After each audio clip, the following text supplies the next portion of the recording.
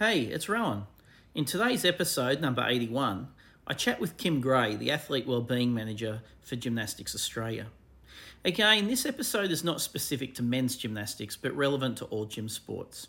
If this is your first time listening to the podcast, thank you for your time, and I recommend also listening to episodes 78 through to 80.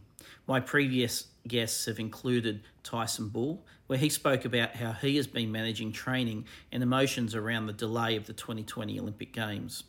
Michelle de Heiden, who is the Gymnastics Australia's elite coach manager, and she shared what she has been doing to assist coaches during this time. In the last episode, I sat down with Sam Offord, the chair of Gymnastics Australia's Athlete Commission. Sam provided us with an insight into the role of the Athletes Commission and how they engage with athletes and pass the athlete view back to the administrators of our sport. Back to athlete wellbeing. You may not know much about this aspect of our sport, but it is not something that is new or come about in just the last few months. Athlete wellbeing is something that has been evolving throughout sport in general for many years, but in the last few years has become a priority of Gymnastics Australia, Sport Australia, and the Australian Institute of Sport. I hope you enjoy this dive into athlete wellbeing with Gymnastics Australia's Kim Gray. Kim Gray, welcome to the podcast. Thank you for having me. Nice to be here in my living room. Yes, and I'm also in my living room. Kim, we don't know much about you. You don't come from gymnastics, and so I thought we might start our conversation off today with learning a little bit about yourself, your background in sport and in athlete wellbeing, and how you came into the role within Gymnastics Australia. Yeah, no worries at all. Yes, it's certainly a little bit different where I've come from. I've come from professional rugby union, and I started that about probably 14 years ago in the UK, actually. I was living over there for about 11 years and started off working with elite athletes as a team manager of a professional rugby union team in Scotland. So from there, I sort of did a couple of years there and then went to player management for rugby union players as well. So that was kind of getting a bit of an aspect of, team management of the wellbeing. Wellbeing was a component of the role; it wasn't just the role. But sort of understanding from a whole of club perspective. Then the player management was from a from the individual player perspective, and the sort of issues that they were faced with, contracts being up and injuries and things like that.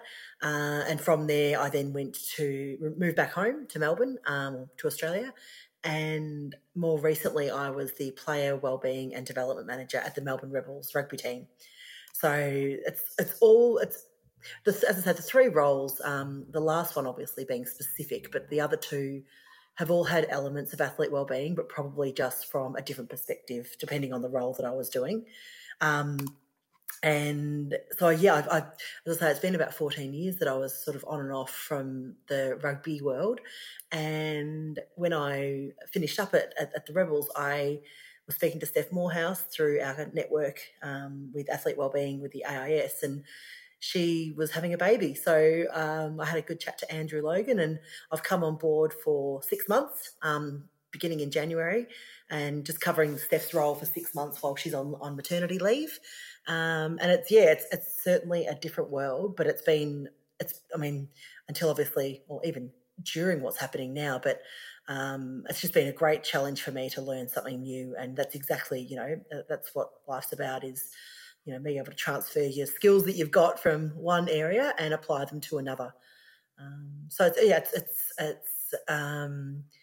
it's certainly, the differences obviously would be the ages and probably the sex of the athletes, the gender, because I've predominantly worked with adult men. But I'm really enjoying it, and I'm enjoying the team and being part of the GA community as well.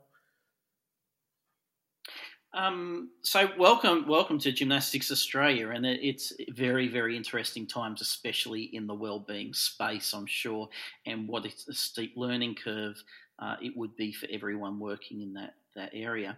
So before we get into athlete wellbeing, you better explain to us what athlete wellbeing is and what does it capture. Yeah, of course. Yep. So athlete wellbeing is, I guess, to break it down a little bit, it's being a support for the athletes. You know, they're managing they've got goals which they've had probably since they were very young, in the high performance space to achieve. So as they sort of juggle their sport life, and then they've got their study and work life, and they've also got their personal and family life. So the three of those things at any time can be a bit of a struggle to manage. So we kind of help guide them through that process and provide support to them. I often see it, and particularly with the rugby and now with the gymnastics, of, my role is in aid of allowing coaches or helping coaches to get the most well-rounded athletes that they've got, so they can perform well when they need to. So, if there's any sort of little niggles going on in the background of, personal life or financial stresses and things like that, some are in control, some are out of control. But, our job sort of just to be there as a bit of an ear, but also to help guide them to the resources that can alleviate any of those stresses. And it's sort of complementing anything that the coaches and the high performance staff are doing with their athletes, and we look after the other. And we sort of look at them as a bit as a person as well, which I know the coaches would too, but we're sort of trying to help them prepare as well for, the transitions that they go through. And it's not all just about, transitioning from sport into I'll call it the real world, but it's the transitions. Like right now is a transition, transitioning from juniors to seniors, transitioning from maybe an injury to going back into training. And it's just sort of to be a support there for them as well. And as I sort of alluded to just a second ago, the transition obviously out of the sport, when the day comes, that is obviously quite a large piece, and it's just helping them sort of identify with the resources that the AIS help us with as well, what they want to do, make sure that they've got a bit of balance going on in their lives as well. And helping them identify those transferable skills that they've got as athletes anyway, that are ingrained in them, and how they can be applied to the working world or to what they might be looking at next.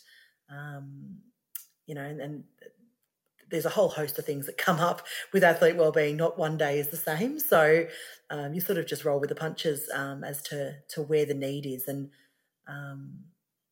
and I think, which I'll allude to a little bit later in terms of the streams, but obviously mental health is a huge factor of that, and that's probably a great big priority. But yeah, we just sort of roll with the punches of how we can support our athletes and empower them to also manage their own lives. Okay, so athlete wellbeing is a broader picture of athlete support, and what does the athlete need to then produce the best results they can in training and hopefully transfer that into competition? Yeah, and that's right, and that's for them to, as I say, be able to alleviate or sort of pick apart, I guess, anything that might be going on outside of their training environment, in order for them to be able to perform at the best that they can. We've got a huge network in terms of like study relief and university and TAFE opportunities, our mental health resources. As I say, we're not there to sort of fix problems for them or tell them what to do. It's just to help them kind of unpack where they might want to go with what's happening with them at this point, at that point in time. Right. Yeah, and understanding the high performance environment is a huge part of that, which I think all the athlete wellbeing and engagement managers have a good grasp of that, because you have to understand, everyone's got a common goal for Olympic gold. And it's the journey that you go on to get to that, and things that just pop up along the way that you just help them work through. Okay, so this specific position is one that is mandated by Sport Australia for national sporting organisations. What support does Sport Australia and the AIS provide to assist in the delivery of this role? Yeah, a huge support. They really support our high performance team.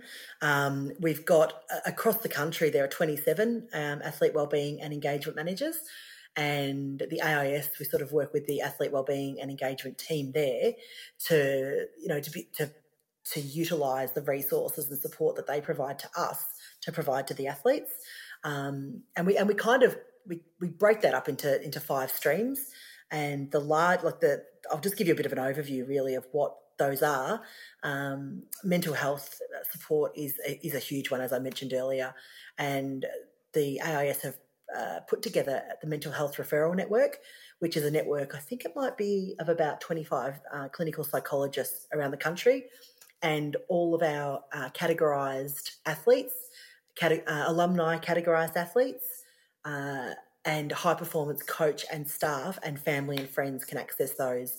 Since COVID began, usually it's just the categorised athletes and high-performance categorised athletes, alumni categorised, and high-performance coaches. But since COVID began, the AIS extended the services out to family and friends that might be affected, as well as high-performance staff as well within our NSOs. So, which is just phenomenal that we're able to offer that. So they also do education pieces as well, and they've got a really great team there that are very open to sort of jumping on and helping us as an organisation as well. We've recently had Gemma Cross. She's one of the psychologists at the AIS, and she jumped on a call with the community coaches just to give a bit of an update about wellbeing and mental health at this time. And they're very willing and open to share, their knowledge and resources that they can. So we're very grateful for that mental health support. Career and education is another really large part of what we do. So we've got like the Mental Health Referral Network, we also have a career practitioner referral network, which is, I don't know how many there are actually, but they're qualified career practitioners who can probably dig a bit deeper with athletes who might not know what they want to do, or, might be at the beginning of their career mapping.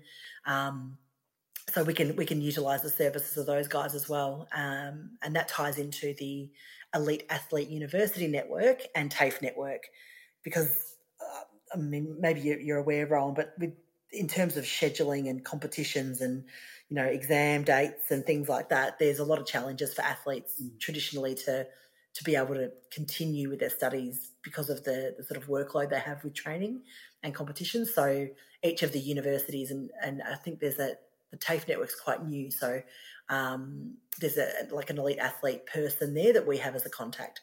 So we can work with the athlete and the elite athlete coordinator to assist with extensions and exam changes and just different things like that might crop up.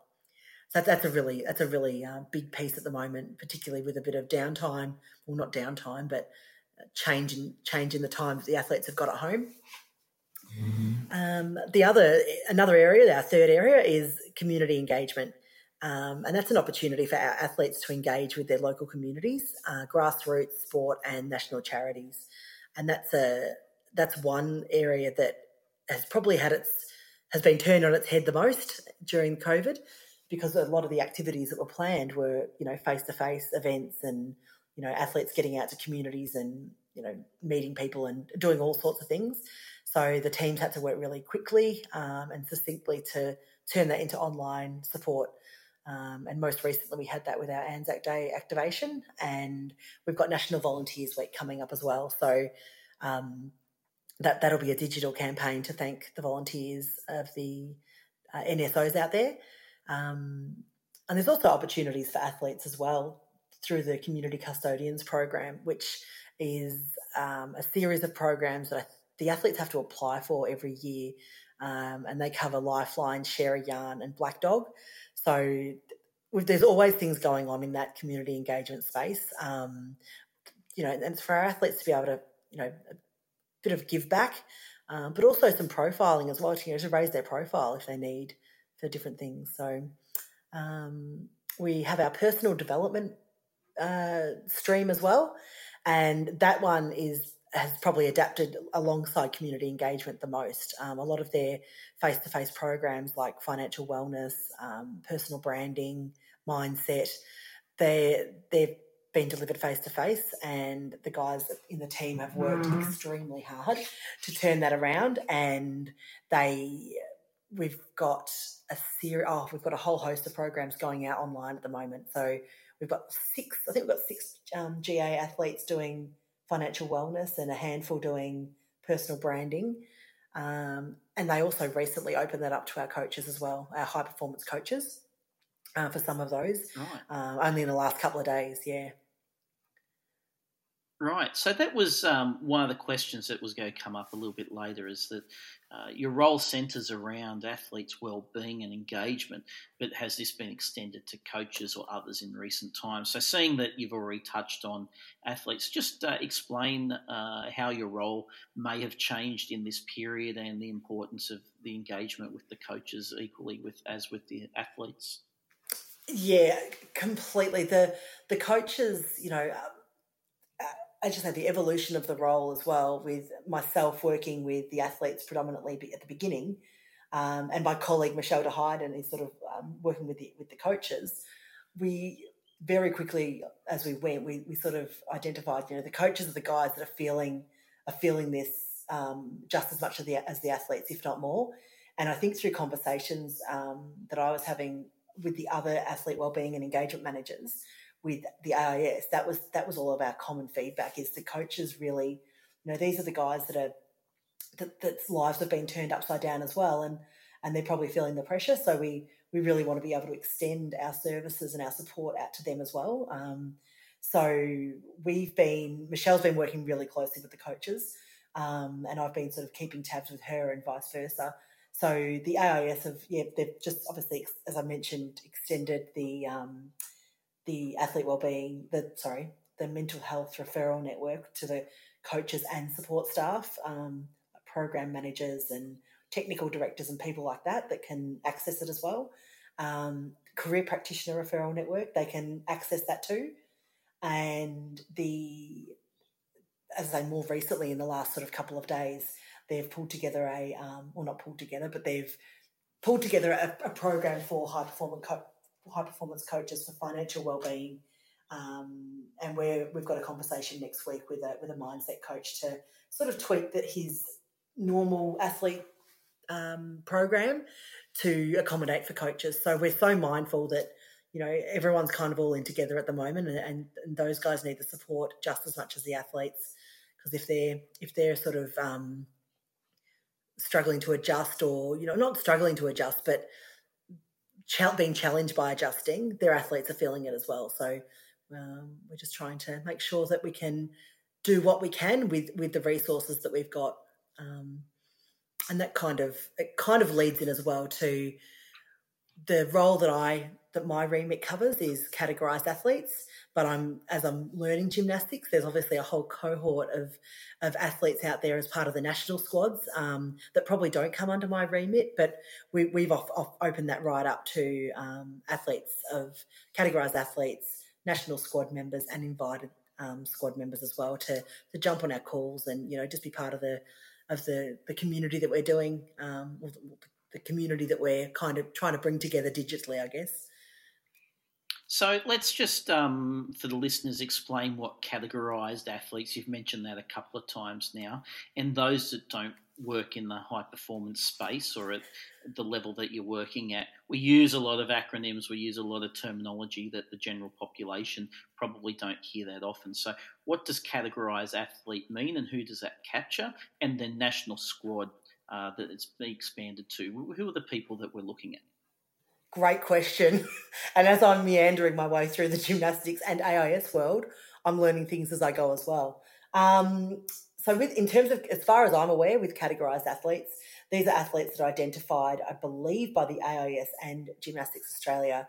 I don't know if there's a certain amount of spots that they might have, but they're categorised from podium down to podium potential, podium ready, developing, emerging, and international.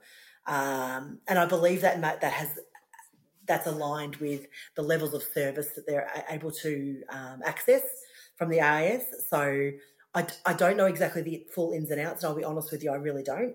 I just know that this role is largely a support of these categorised athletes. I think that maybe the medical treatment and things like that might be extended to people that are captured within that categorisation.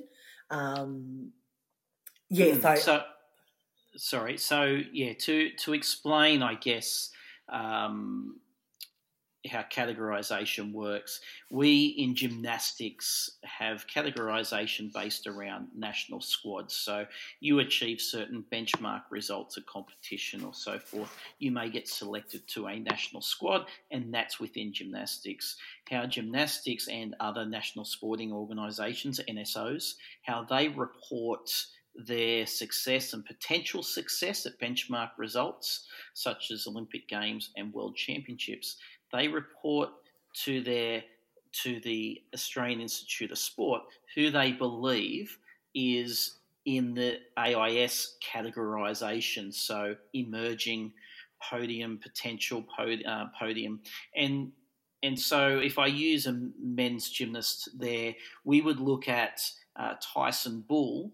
I'm not sure where he sits in the categorisation, but he would probably be podium potential. He's already qualified for the Olympic Games. He's hit some benchmarks. He's been in the finals of the World Championships, but he hasn't actually achieved a medal at the World Championships, so he's not podium ready. He's podium potential.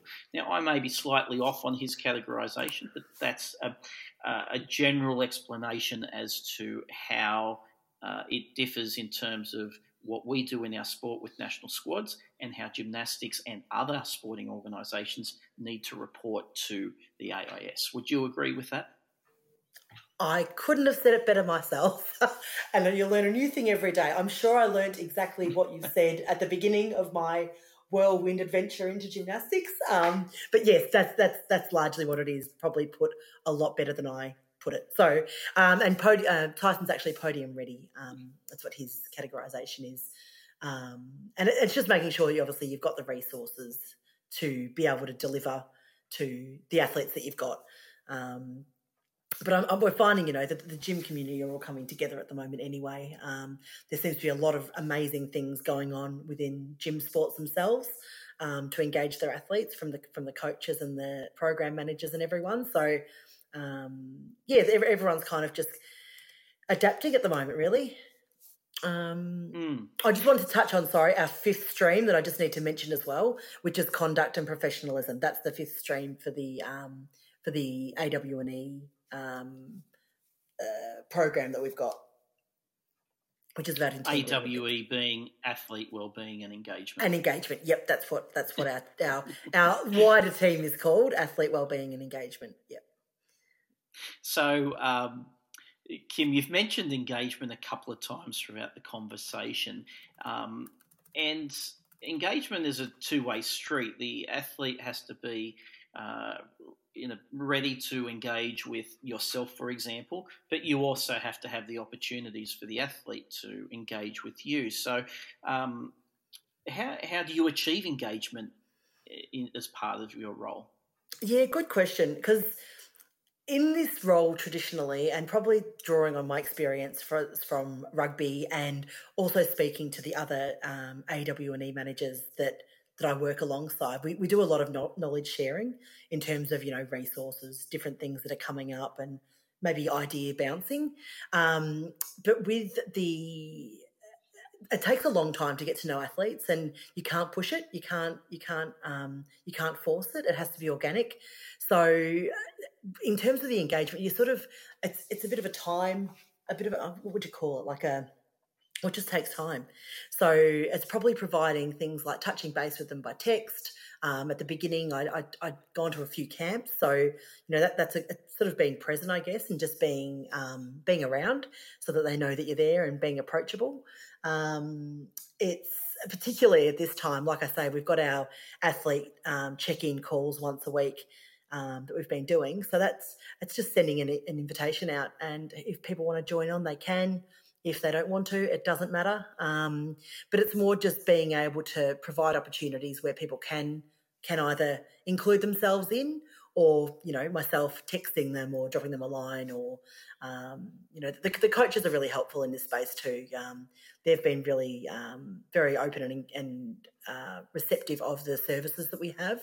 So they, every now and then will drop me a line and just see how the engagement's going from their athletes, and encouraging them to utilise the services that we've got, because they're here and we want them to use them.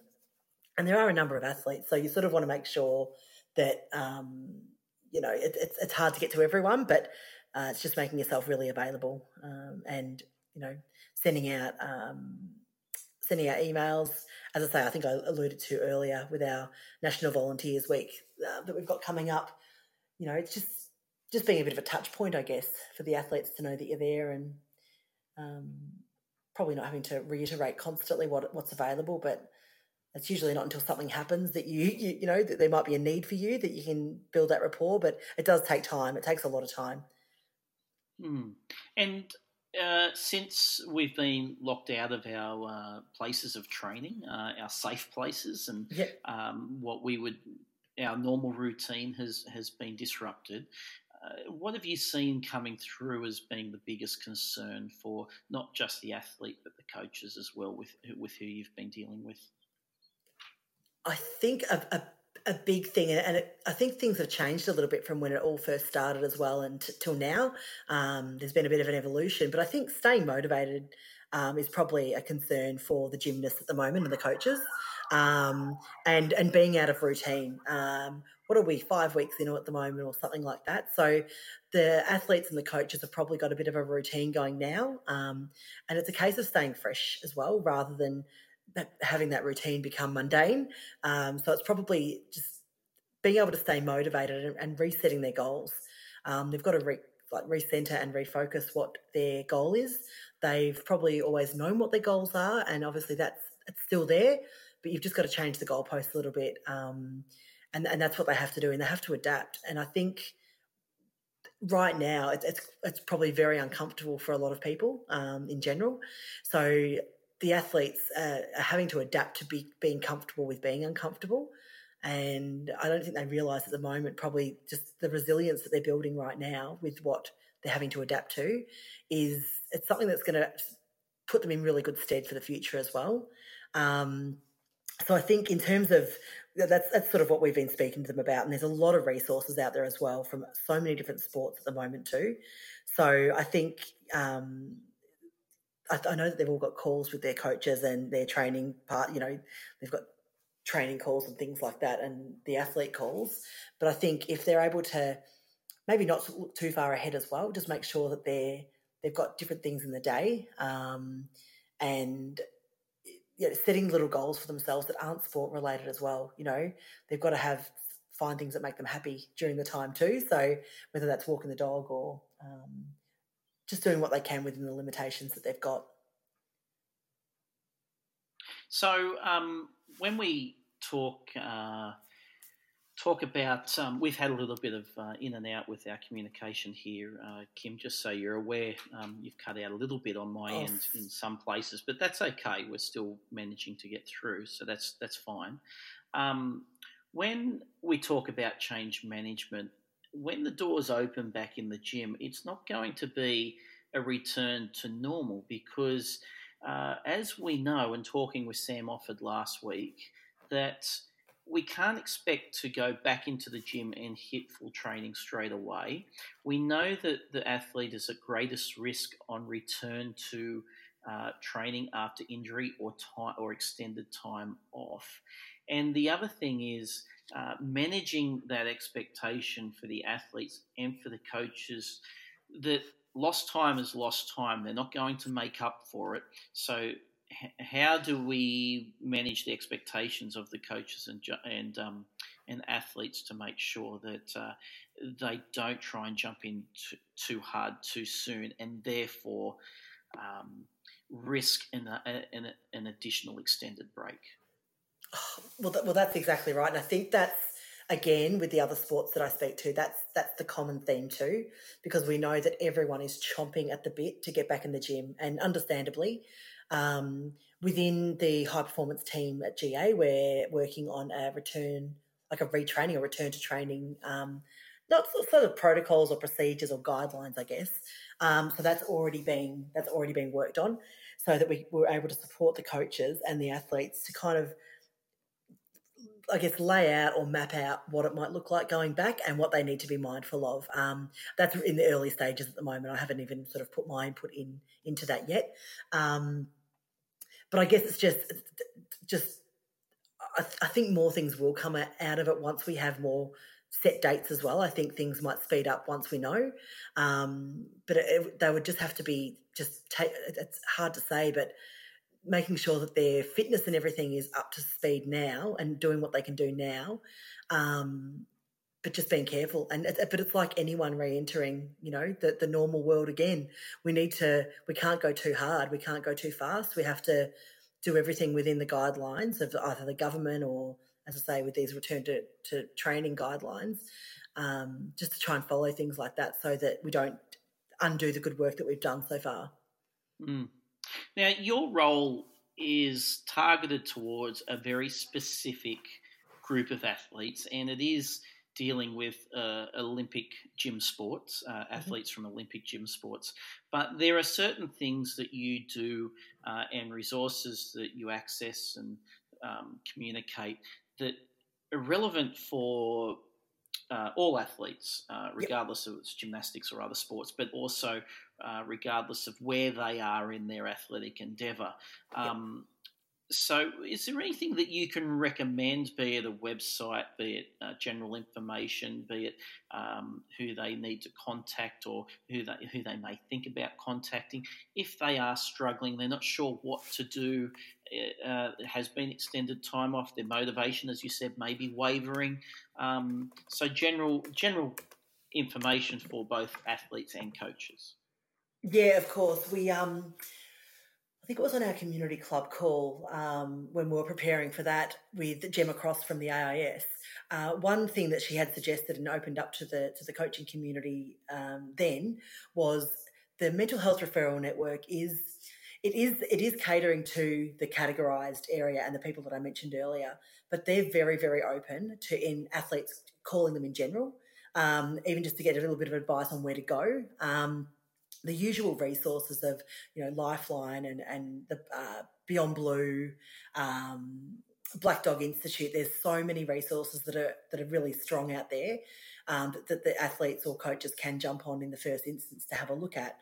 But they can also, as I say, certainly give them the AIS Mental Health Referral Network a call just to maybe get a little bit of guidance. They do an assessment anyway, and they might be able to guide them in the right direction of where to go. Likewise, I'm available. There's only a certain amount of things that I can do, but I can certainly guide someone in the right direction if they needed some help. The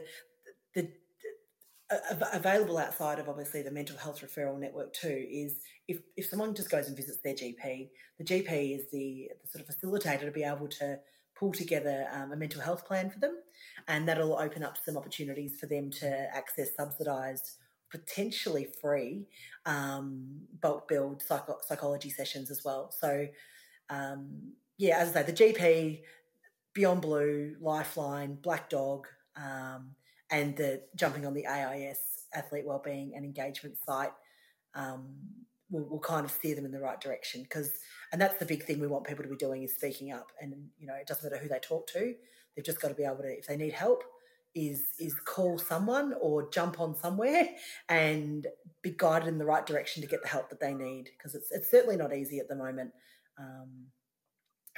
but provisions are out there. And Kim, you mentioned about making contact with yourself if they felt they needed to.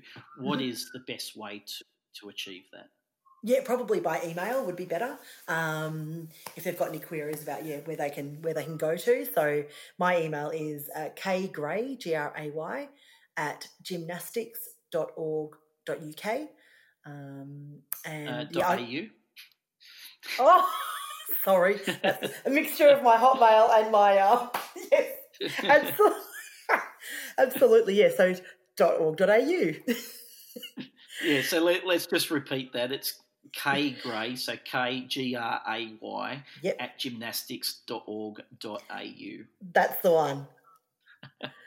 Fantastic. Kim, look, that just about wraps up our time today. I really appreciate your time in spending with me to talk through some of these things. We've been trying to coordinate a time for the last couple of weeks, and I think in combination with the conversations I've had with Tyson, Michelle, and Sam, as we went into this unknown period, has been really beneficial. And I know the community, from the number of downloads that I've had, are really interested in this information. And I'm looking forward to having a conversation with yourself, Michelle, Sam, or others about getting back into the gym, doing it safely, doing it in a way that we're not going to put our athletes at risk of an additional extended period of time. And I think that's the conversation of where we needs to turn towards. Is we know we're on the downhill run. We still have to be patient, but we also have to manage this phase of our return. Oh, absolutely. I couldn't agree more.